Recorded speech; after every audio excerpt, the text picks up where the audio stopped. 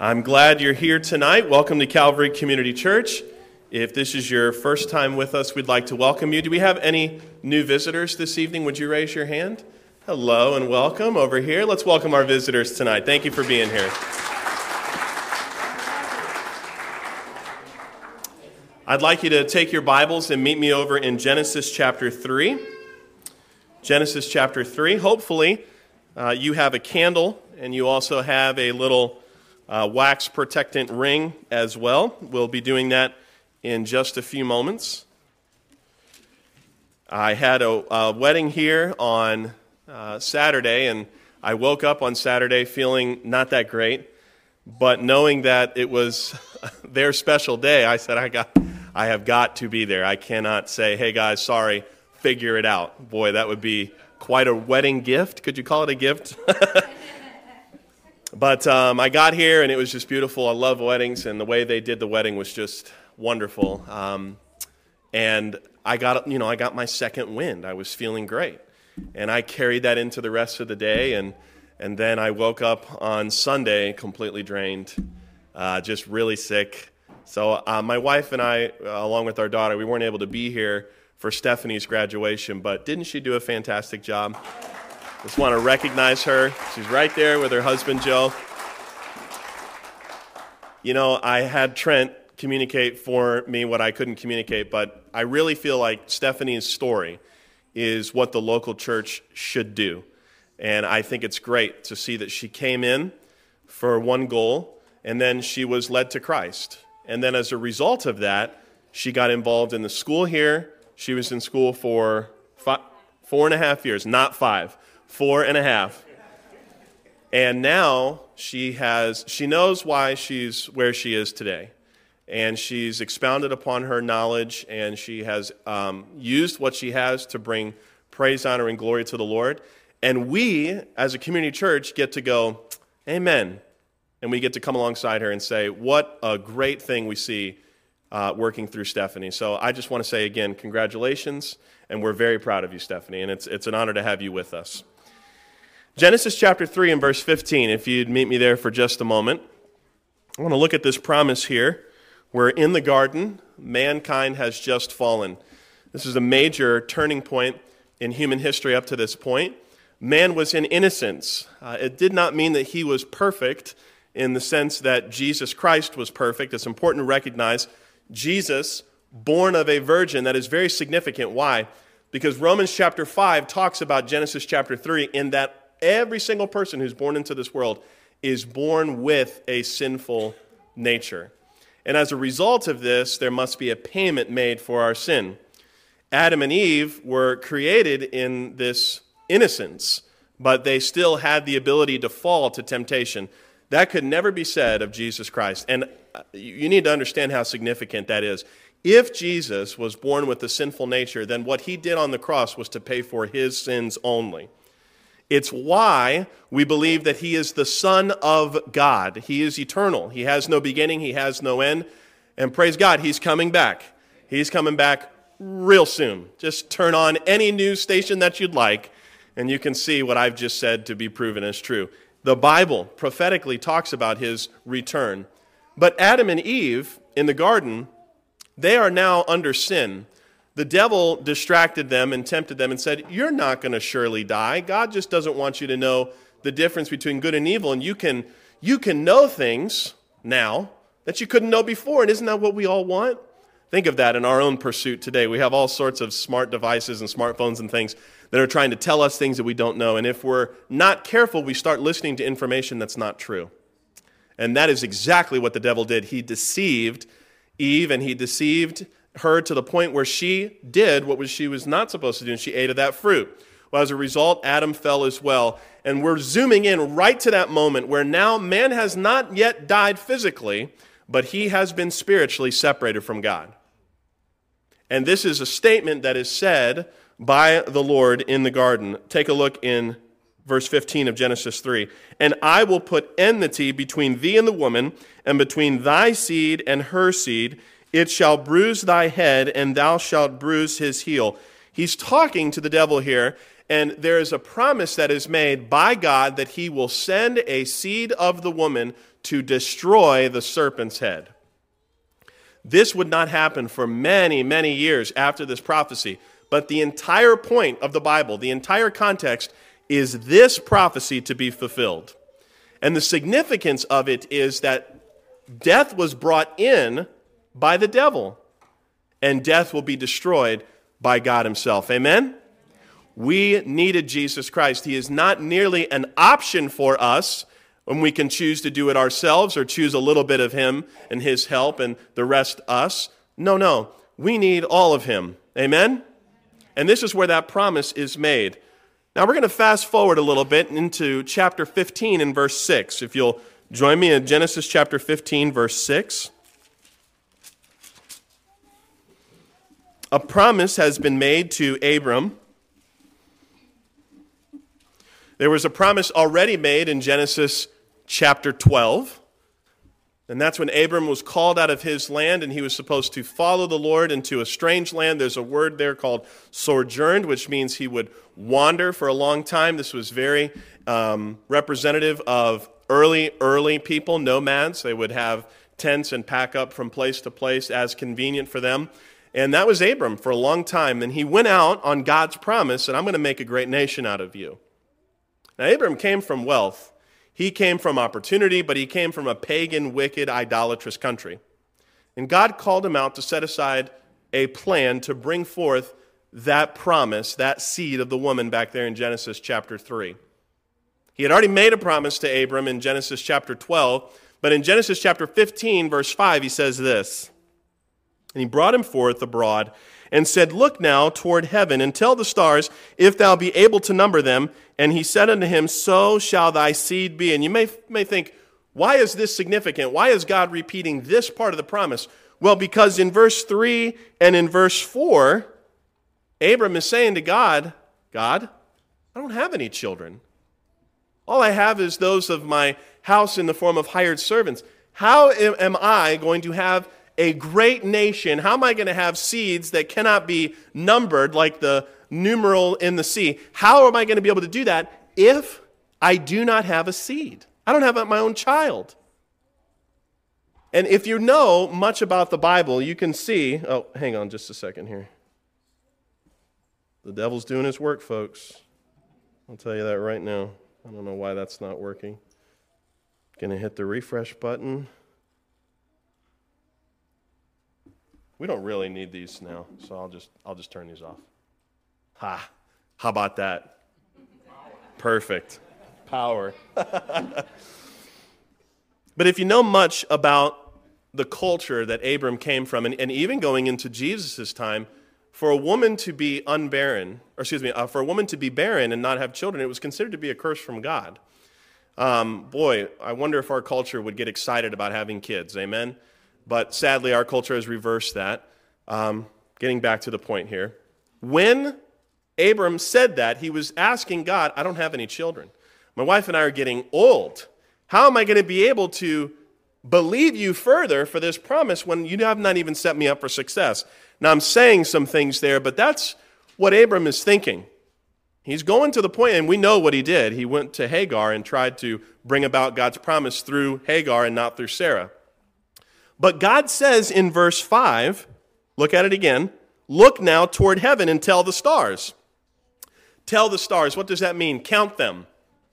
That's an impossible task. Try that today. It's hard to do it today because there's so much light pollution, but fly out to a place without light pollution and just try to number the stars. And if you get tired, just remember your spot and try again the next night. Good luck. Good luck. But what God is saying here, believe on me, Abram, and I will bring it to pass. And that is exactly what he did in verse 6. I want you to look at this in verse 6. And he believed in the Lord, and he, the Lord, counted it to him, Abram, for righteousness. Now we're going to really fast forward past Jesus, past the cross, past his resurrection, and into the time of Paul. Take your Bibles and go to Galatians chapter 3.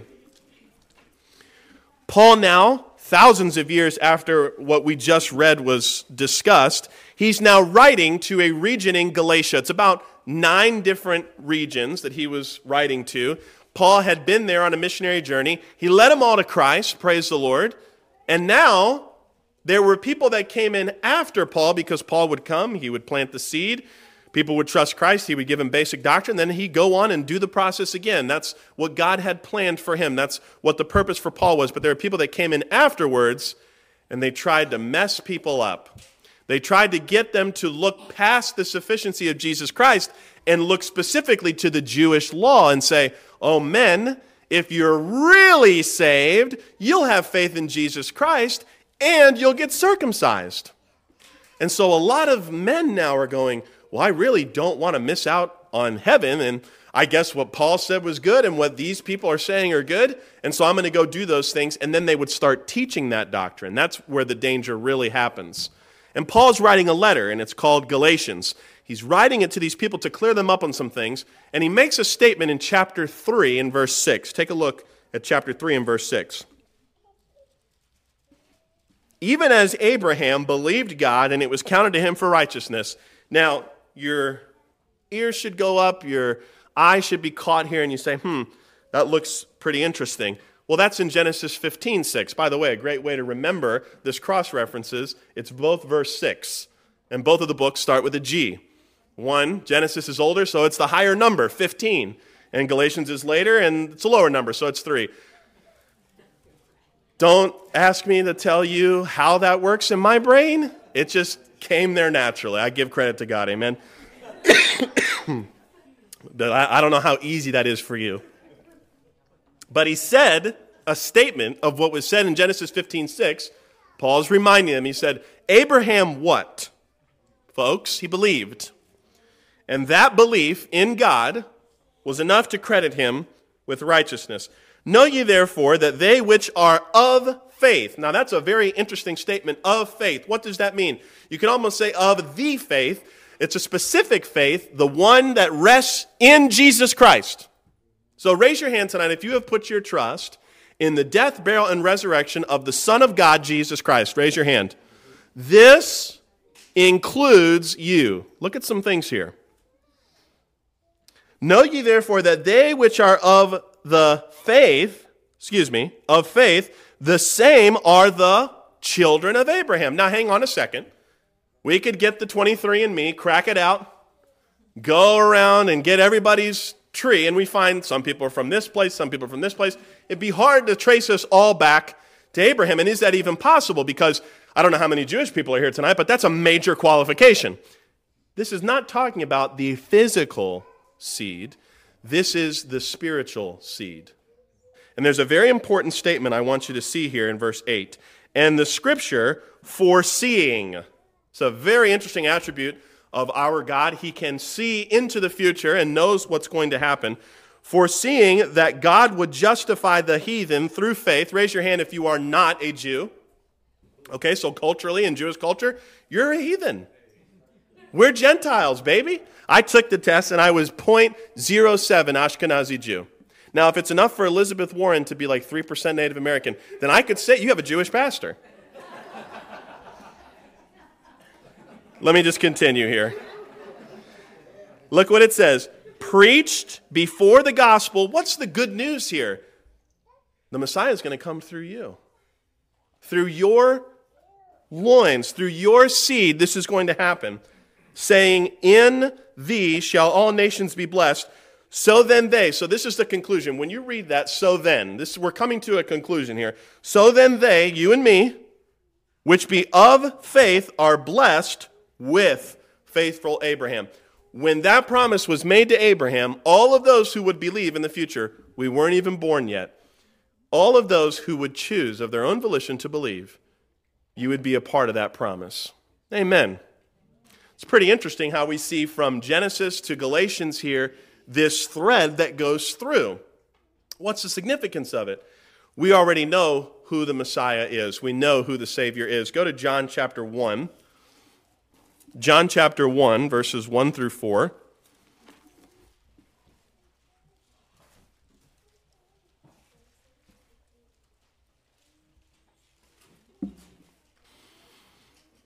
John chapter 1, verses 1 through 4 say this: "In the beginning was the Word, and the Word was with God, and the Word was God. The same was in the beginning with God." Hang tight, keep going. "All things were made by him, and without him was not anything made that was made. In him was life, and the life was the light of men." Jesus Christ, the agent of creation, is God. That is the very first thing that John, the Apostle John, wants us to know through the inspiration of the Holy Spirit. As he's writing to us, he wants you to know equal. There is a clear Trinity, and the Son has a distinct role. He is called the Word, and it's a capital W because it is a title for him. When you look in your Bible tonight, when you look in your Bible tomorrow, you are reading Jesus Christ. You are reading the significance of God's fulfilling of a prophecy that he would send a Redeemer for mankind, and that it would be his Son. There's a statement that's made here in verse 9. Take a look. "That was the true capital L light." Again, referring to Jesus, "which lighteth every man that cometh into the world. He," Jesus, "was in the world, and the world was made by him." Very significant. Our culture today combats that with the theory of evolution. And I want to say it really clearly, because maybe you heard me say evolution, but I want to say it again. The theory of evolution tries to take away this power from God. Do you know how crazy it is, how much faith is required to believe in evolution? I literally heard a leading scientist say it's not hard to believe that something can come from nothing. Folks, I've had a bank account with a zero balance. No wishing or desiring that I could say, "Hey, PNC, I know there's nothing in there, but there's something. And it's a lot." Yes. No, let's go 14 million, brother. We got faith that a lot of something can come from that nothing. The Bible says that God created, specifically here, more clarified in John, Jesus, the agent of creation, came into his creation, to the creature, in the form of the creature, in the form of man, and he was rejected. Look in verse 14. "And the Word was made flesh, and dwelt among us, and we beheld his glory, the glory as of the only begotten of the Father," full of what? Now, this is significant. It would be interesting if that word grace is not there. That's not just a synonym. It's not just a filler because the Apostle John had to get a word count for his gospel to be accepted. That's a very specific word, grace. This is getting what we do not deserve. If we were to take a moment and stop tonight and realize how much grace has been given to us today, we would be in proper awe and reverence to God. Now think about how much grace has been given in that Jesus died for all of your sins before you were even born. Before you even had the chance to commit a sin, he paid for them all. That's how much grace was shown to us. Not only is there grace, but there's also the significant statement, there's what? Truth. Don't we crave for the truth today? It's so hard to find the truth. I've done it. It seems like this time of the year, every year, I'm always looking. Google will tell you. They say, yep, Jesse starts searching for this key phrase, unbiased news. I've still yet to find it. I've done the things where you drop a little bit of money in the bucket and in the beginning, get a little trial and see it, and then the next thing I know, hey, they ask me, well, how do you vote? I don't want you to know how I vote. I just want you to tell me things that happen without spin on it. You can't find it today. It's hard to find things that are based in the truth. Isn't it good to know that God offers us the truth? Not his version of the truth itself? And it says, and the Word was made flesh and dwelt among us. Jesus, born of a virgin, dwelt among us. We beheld his glory. What does that mean? John said, I saw him. I saw him with my own eyes. The glory as of the only begotten of the Father. That's significant. His title as the Son of God, full of grace and truth. John bare witness, verse 15, of him, and cried. Now that's John the Baptist, bearing witness of him. And when he saw him, says, This is he of whom I spake. He that cometh after me is preferred before me, for he was before me. And of his fullness have all we received, grace for grace. For the law was given by Moses. Now, here's another character that we've just introduced here, Moses. What's the significance of this? Moses came before or after Abram? He came after, well after.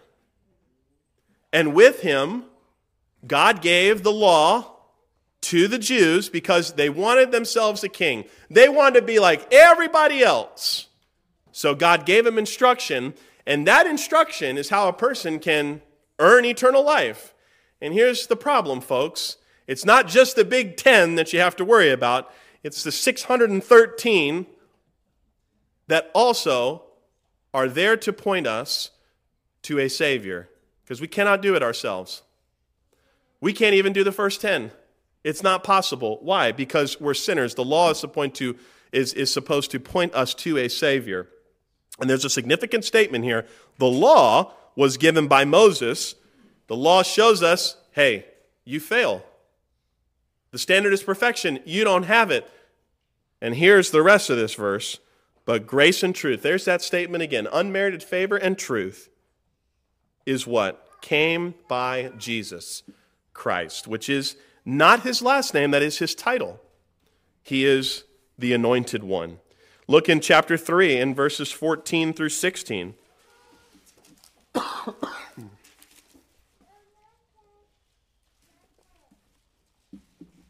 And as Moses lifted up the serpent in the wilderness, even so must the Son of Man be lifted up, that whosoever believeth in him should not perish.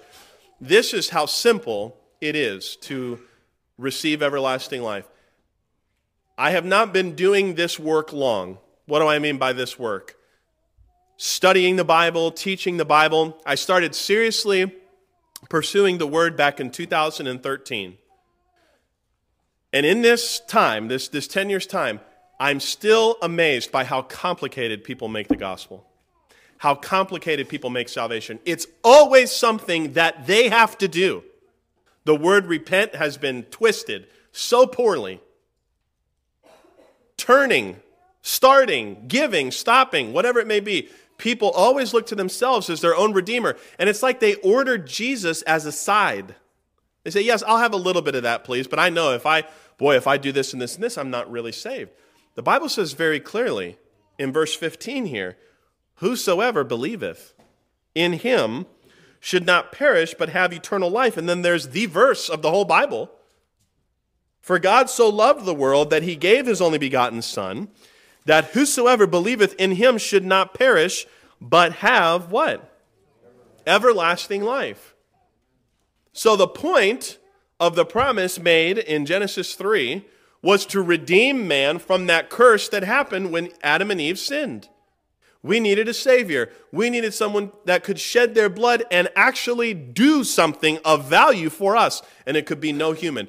We could not, if the whole world got on the same page and said, we're going to raise up godly children and we're going to wait for generation after generation until you have the perfect child and he grows up and then he will die for our sins. Even that child could not pay for the sins of the world. That's why we needed God to intervene. And he did so through his Son. Look in 1 Peter chapter 2. 1 Peter chapter 2 and verse 21.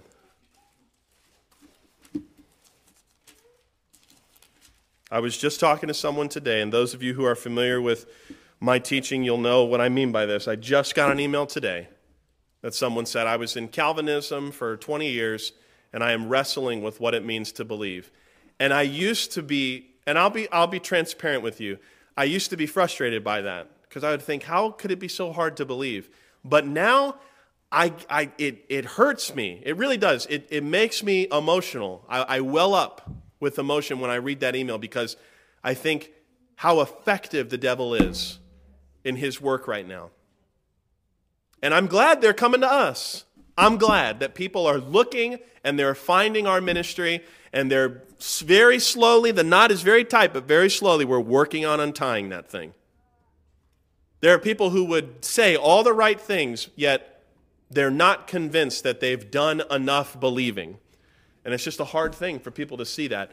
I count myself incredibly blessed that I was raised in a family that gave me the clear gospel.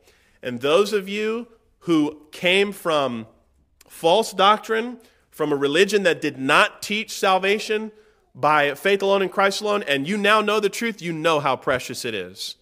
And if you have children, the best thing you could do for those kids is bring them to a church that teaches the truth. Amen. I'm telling you, that's the greatest thing you can do, because no matter what happens, how bad this world may get, if your kids from a young age can understand, I have sin, my sin separates me from God, Jesus came and died for my sin as God, I believe on him. If your kids can know that, no matter what this world does, they'll be absent from this body but present with the Lord. When my wife and I were going to adopt kids, that's the very first thing that we said we would do, regardless of what the situation was. And those of you who may know the stories of adoption and things, the families that place children, it's very hard. They're coming from bad places. It's just difficult. Not to say they're bad people, but there's a lot of things that are just difficult. And some people would go, well, we're not going to adopt a kid like that because, you want a perfect kid. By the way, let me know when you find one of those. I don't think they exist. Love you, kids. You did great. But there are no perfect children. But one of the things we told the Lord, we said, if it's your will for us to have children, we will raise those kids in the truth of the gospel. I'm not sitting there now, Remy's back there with Kyla right now. I'm not saying, well, I'm not sure if I'm going to share the gospel with her yet. If that's the only thing I get to do, I will do that. Because I know how serious it is to not have the gospel. And believe has been just made so difficult. But look what is said here in verse 21 of 1 Peter chapter 2. For even hereunto were ye called, because Christ also suffered for us, leaving us an example. Now this is for the believer. He's given us an example that you should follow in his steps, not to earn eternal life, but know that if the world persecuted him, and they did, they'll persecute us too. I want you to look at 22. Who did no sin. You should underline that. He did no sin. There wasn't a moment where Jesus was really, really weak and he snapped out of anger or anything like that. He had no sin in him. Neither was guile found in his mouth. Who, when he was reviled not again. When was he reviled? When he was buffeted on the cross. He was mocked. It's interesting when you study those two thieves. Both of them mocked him. Both of them said, if you are who you say you are, take us out of this. But one man came to biblical repentance. He looked at his condition. And he decided, I'm going to change my mind from mocking this man to putting my trust in this man. And you know what Jesus said while he was on the cross in innocence, in perfection? He looked at that thief who changed his mind and said, today thou shalt be with me in paradise. That thief didn't have a chance to go join the Baptist church. He didn't have a chance to give tithes and offerings. He didn't have a chance to show that he really believed by a changed life. You know why? Because none of those things matter. He put his trust in Jesus Christ. And guess what? You know how significant it is when Jesus said today? The amount of time between the Lord giving up his life there and that thief's life ending. He was with the Lord that same moment. I wonder if they high-fived. I'm just curious. What joy and peace that was in that moment. But the simplicity of that man's conversion is the simplicity of all of our conversion. Just simply believe. Verse 23, he was reviled. He reviled not again. When he suffered, he threatened not, but committed himself to him that judgeth righteously, who his own self bare our sins in his own body on the tree, that we, being dead to sin, should live unto righteousness, by whose stripes ye were healed. For ye were as sheep going astray, but are now returned unto the shepherd and bishop of your souls. There's some double, not double speak here, but double interpretation that we can see. Clearly, Jesus paid for all the sin of the world in his own body. He took that on and paid for it. But then for those of us who have already believed, he is our example. We walk after him. Not to really prove that we believe, but to be close to him, to have that closeness in the intimate fellowship with the Lord. We know that he's been lifted up and sacrificed. We know that now he is the promise that was given in Genesis chapter 3. And through this seed, you and I are born by faith. But we also know that he's coming back. Look in 1 Corinthians chapter 15.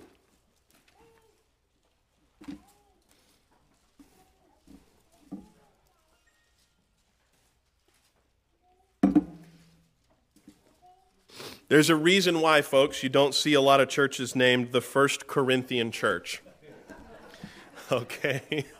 And there's a reason for that, and that's because the church in Corinth there, they had some problems. They were mixing idolatry with communion. They were using the legal system to get their own way over fellow believers. There were problems with just all sorts of really perverse things that were happening in that church.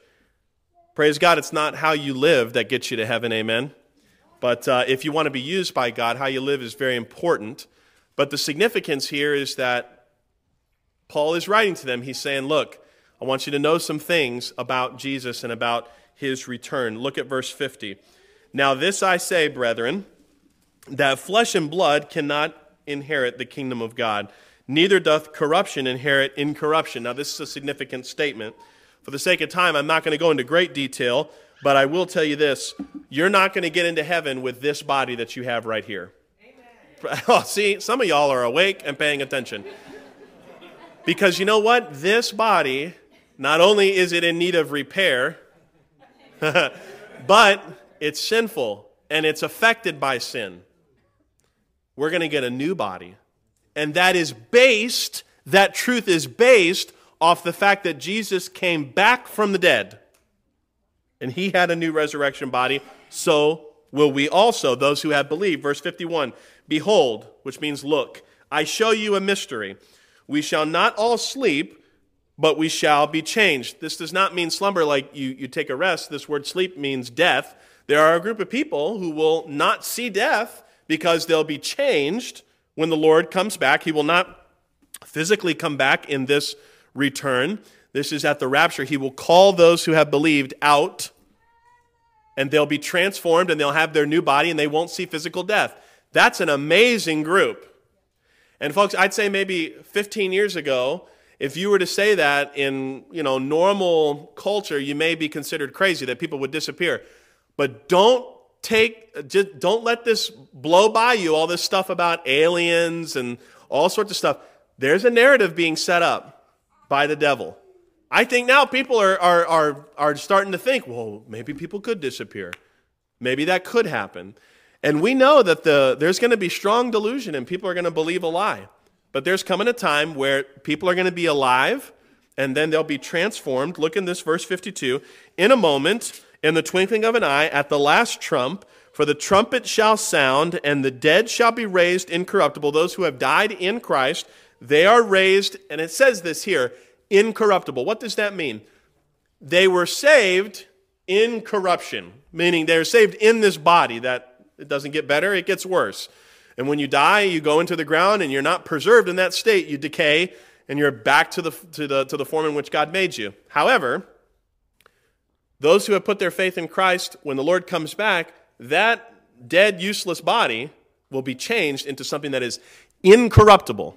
Now look, if somebody sold me an incorruptible car, you better believe I'm going to buy that. Now, it's not really incorruptible, but what if it was? What if it had don't have to worry about the oil change at all? Ask me about that. That's how I ruined my first car. My dad was like, did you put oil in it? I was like, last year, I think. Oh, the head gasket blew. Oh, who would have known? Well, that car, definitely corruptible. It was long gone, okay? This new body that we get will not be able to be touched by corruption. What is corruption? Sin. Won't be able to be touched by that. For this 53 corruptible must put on incorruption, and this mortal must put on immortality. Verse 57. But thanks be to God, which giveth us the victory through our Lord, who? Jesus Christ. And to think that he came, lived a perfect life, did no wrong to no one, and he was still rejected. But aren't you glad that he went to that cross for you? This hope that we have passes any kind of earthly guarantee. We could give away, all sorts of things tonight that would help you temporarily. But these material things are not going to solve our problems. I keep seeing this in our young men today. There's young men who are struggling mentally. They're struggling and having difficulty, and they're not talking to people. And the people that they do talk to don't have the answers. And I've talked with very few people on the phone, these young men that actually call to a church and are looking for help. And when I get to tell them that their hope can be placed in something beyond a material program, beyond a successful career, beyond all the things that this world can offer, and I get to tell them that all those things that plague you at night, that keep you up because of the mistakes that you've made, they've all been paid for. That changes a man. He recognizes, I'm not my own Savior. God loves me and gave his Son for me. Leading young men to Christ like that becomes very easy because they see they need someone to take it all. They're already trying to work for it, and they can't do it. They need someone who paid all of their sin. And so when they put their trust in Jesus, something happens to that person. You know what? They get hope. Beyond, hey, I may fail in the future, and you will. But God is never going to leave you. He's never going to forsake you. You have Jesus Christ. In Matthew 7:23, when Jesus says, I never knew you, a lot of people focus on, you need to know God, you need to know God. That says that Jesus didn't know you. I can run around and act like I know the President of the United States. Maybe that's not a good example because he could forget that he knows me. I could pretend like I know the governor of Florida. I think he's got a little bit more going on as far as remembering things. But I could say, I know him, I know Ron, we're good friends, blah, blah, blah. And then Ron sees me, he's like, I don't know who you are. I'm living in a fake reality. The significance of Matthew 7:23 is that Jesus does not know those people who claim to know him. You want to be known by Jesus? You put your trust in him. That's how you experience salvation. And that's what we're focusing on this time of year. There's a lot of things that we can distract ourselves with. Would you close your Bibles for a moment? There's a lot of things that we can distract ourselves with. I see it all the time, and it's easy. It's easy to get distracted. You're looking at something to buy for somebody, and you genuinely care, and you're just going through life, doing things as you would normally do it. But what I think we really need to focus on is the opportunity to reach people where they are. Because, folks, people are ready. They're ready for a change. You've worked with them all year long. They're ready for a change. You may think, well, I don't want to offend them by talking about religion. You'd be surprised how many people want to talk. You'd be surprised how many people want to have a conversation about the things that keep them up at night. But you and I need to be prepared. We need to be prepared to have that conversation. We need to be willing. I was just talking with a friend the other day. We can tell God to help us out, but if we're not willing to do what God says we need to do, we're not really ready to receive his help. It's like I tell, you tell somebody, hey, go do this for me. And they say, I really love you, but I'm not going to do that. Okay. What else can I do for you? Well, I really need you to do that. I don't feel like doing that. There's going to be a problem there. Those things aren't going to work out. But if you're ready and you're willing and you're able to share the gospel with people, what a wonderful gift you could give them. And that does not have to stop on December 26th.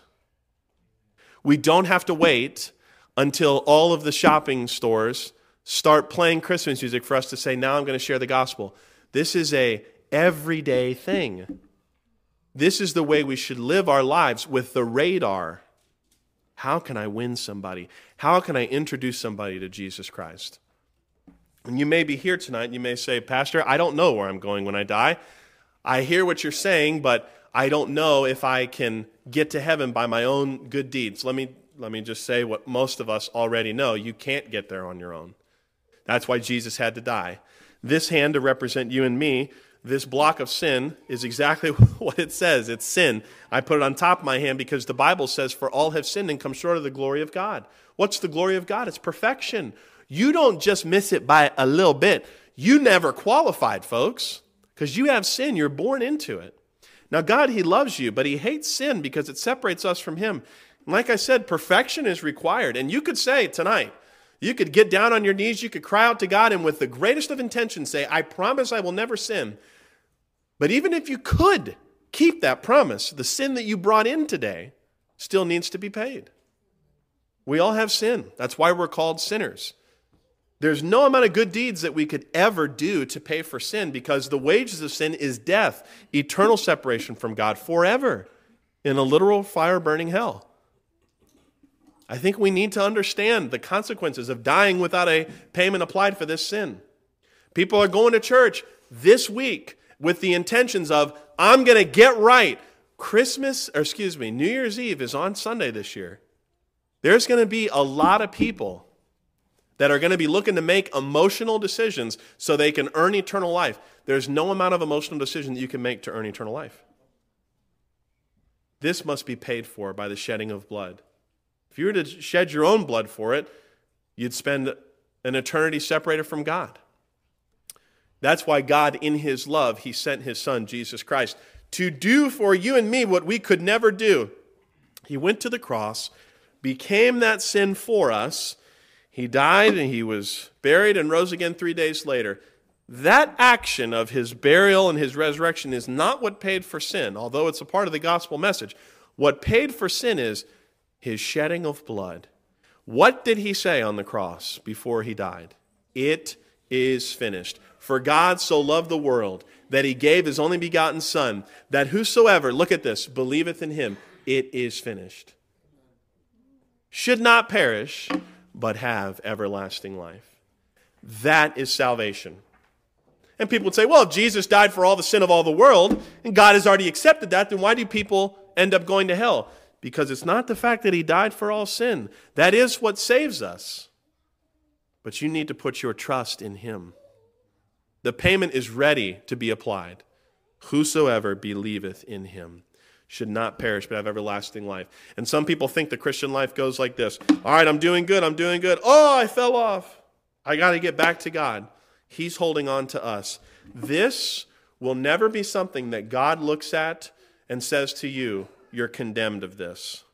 You're passed from death unto life.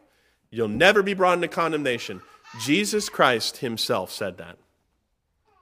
Would you bow your head and close your eyes, please? Nobody looking around.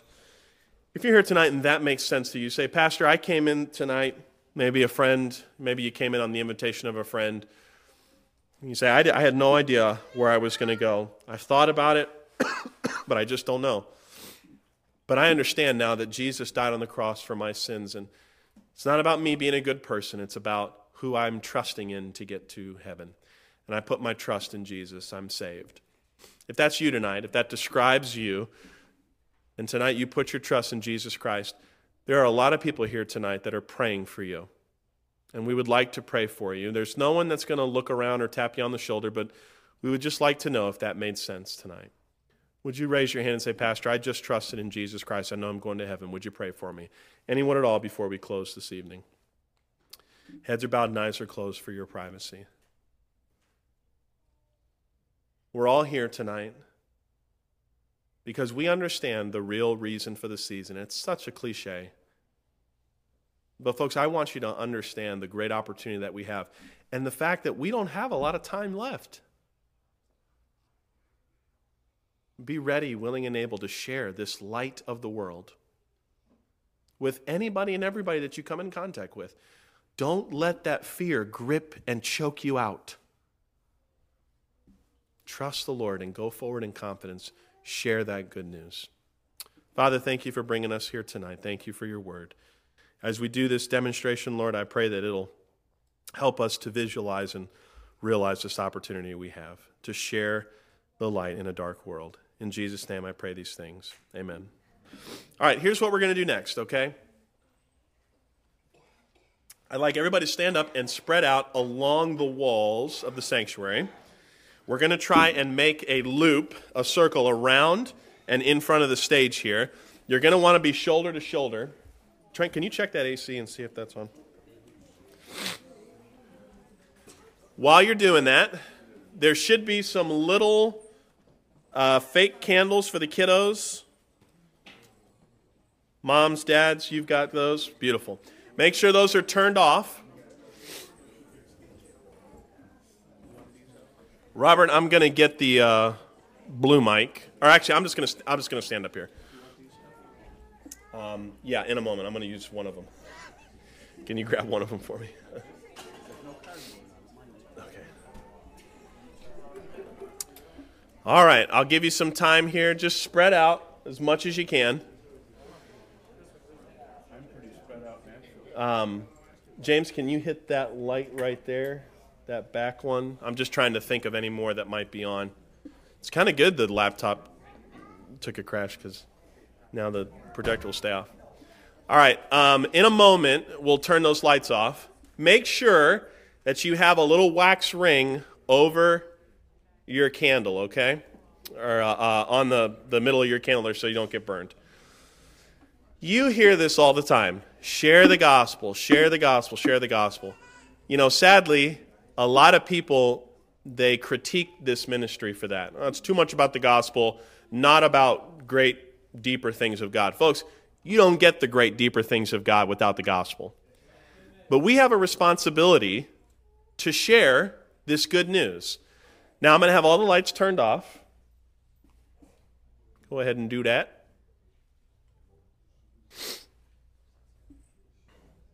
And these here, the one on me. Whoosh. There we go. So this light will represent the gospel message that first came when it was promised. And then as the gospel rolled out, we went from Jew to Gentile, as Romans 1:16 said, and people started to put their trust in Jesus Christ. And as a result of that, they started sharing the gospel with other people. So I'm going to go over here to James, and I'm going to light his candle. That flame represents the gospel. The passing of it represents sharing it with other people. I'm going to give this to Cheyenne here. And slowly but surely, the gospel message starts to spread. Now, we started in darkness. What you'll see in a few moments is the whole sanctuary will be lit up. The darkness right now represents the world. I just see it in our young people. People, they're just stumbling through. And those who don't really care, they're just defeated by the world. They're just sitting in darkness. But as this candle goes around the room, you start to be able to see and recognize faces. You can see where the pews are. You can see the walls and the decorations. You're able to see what you could not see before. In the Sermon on the Mount, when Jesus says, "Let your light so shine that men see your good works and glorify the Father," this is the significance of sharing the gospel. Sharing the gospel is a good work. You're not saved by a good work, but when you share it, you give the opportunity of light to somebody else, and it's up to them to believe. But if we were to stop spreading the light right now, this is as much light as we would get. Every person that came here tonight, you have a responsibility to be ready to receive the truth and then pass it on to the next person.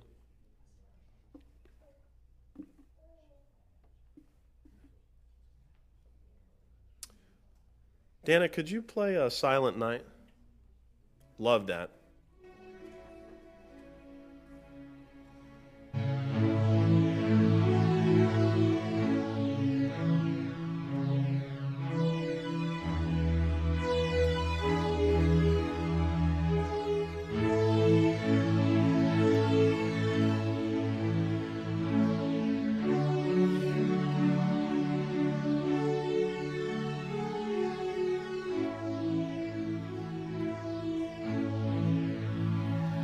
When it's your turn to pass the flame, think of that as the opportunity you have tomorrow. Share the gospel with somebody, a neighbor, Maybe you see them, you guys walk the dogs at the same time, you have a shared mailbox, whatever it might be. Would you prepare yourself to pass on the light of the gospel tomorrow? Look how much the room is already illuminated. You can even look across and point someone out that you know. Now, Tom Stokes saying that he sees me. For those of you that know, that's a miracle. Huh. This is the candlelight service to be at.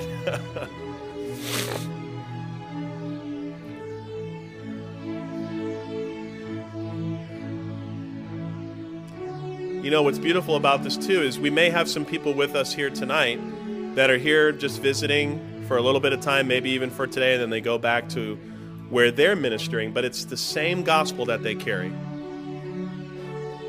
And even if you're here tonight, you traveled just for this, your responsibility is just the same as ours. And you can know, as we go our own ways into our communities and families, we all have a similar responsibility to share this gospel with others. What is that gospel message? That Jesus Christ died for all the sins of all the world. And all you must do to receive eternal life is believe on Him. We're almost there. Pretty amazing that the timing is just perfect.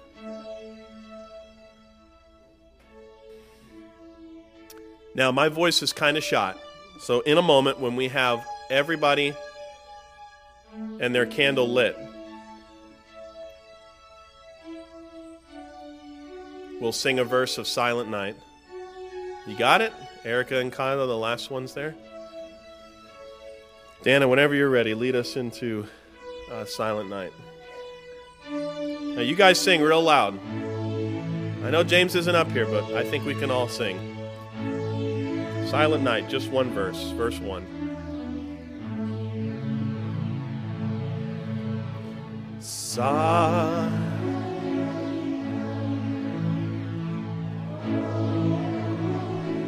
Night, all is calm, all is bright, round yon virgins, mother and child, holy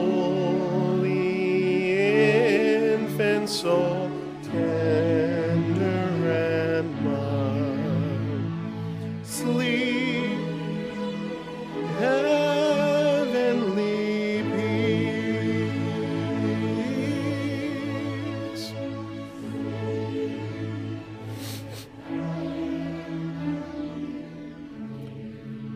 Now, there's one more thing I want to illustrate to you, and I'm going to ask that everyone be very quiet so we can see the significance of the next prophetic event. When the Lord comes back at the event called the rapture, all of the church will be removed. All the believers will be removed from the earth. What that means is for a brief period of time, there will be no saved people here on the earth. In a moment, when I ask you to blow out your candle, I want you to remain in silence and think about the significance of the coming time where there will be no one who has the truth. And remember our responsibility now, while we can see each other, while we have this truth, to take advantage of it and share it. Blow out your candle.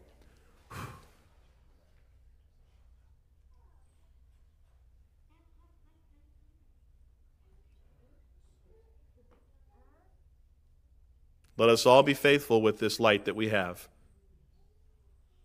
Heavenly Father, thank you for this responsibility. I ask that you bless the fellowship to follow, and thank you that we can be here tonight together. In Jesus' name I pray these things.